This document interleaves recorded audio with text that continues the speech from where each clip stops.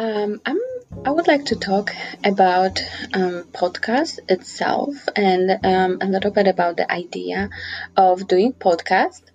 My husband have started a podcast a few years ago, and I remember him buying all the necessary equipment, such as microphones.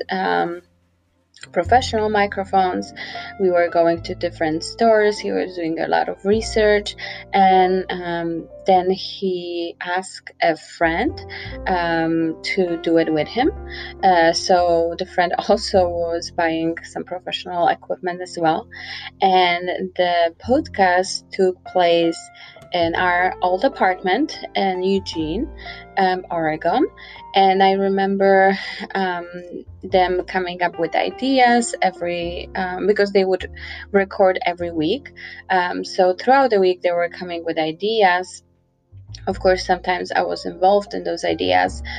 For example, one of their topics was talking about the junk food, and the idea was that we would try to eat junk food.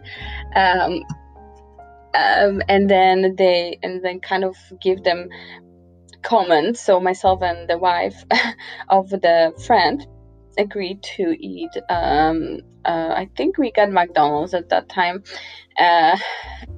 and Taco Bell too, I think, and kind of commented on it to them. And then one of their episodes was about that type of food.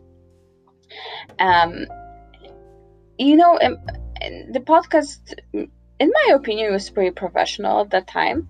They don't have a podcast anymore. I myself didn't really listen to it.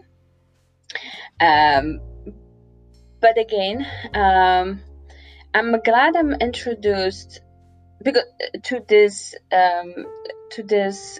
software. I would like to maybe say it Anchor software or other tools for recording, because I think we are moving into the era of more and more interactive stuff online, for students and not students, for adult learners. So I think myself, I would like to maybe create one in the future. Of course, I'm not looking to do anything while I'm at school, but maybe after I finish my master's degree, I would look into that and create something. And I'm glad we are being introduced to different platforms that can help that in the future.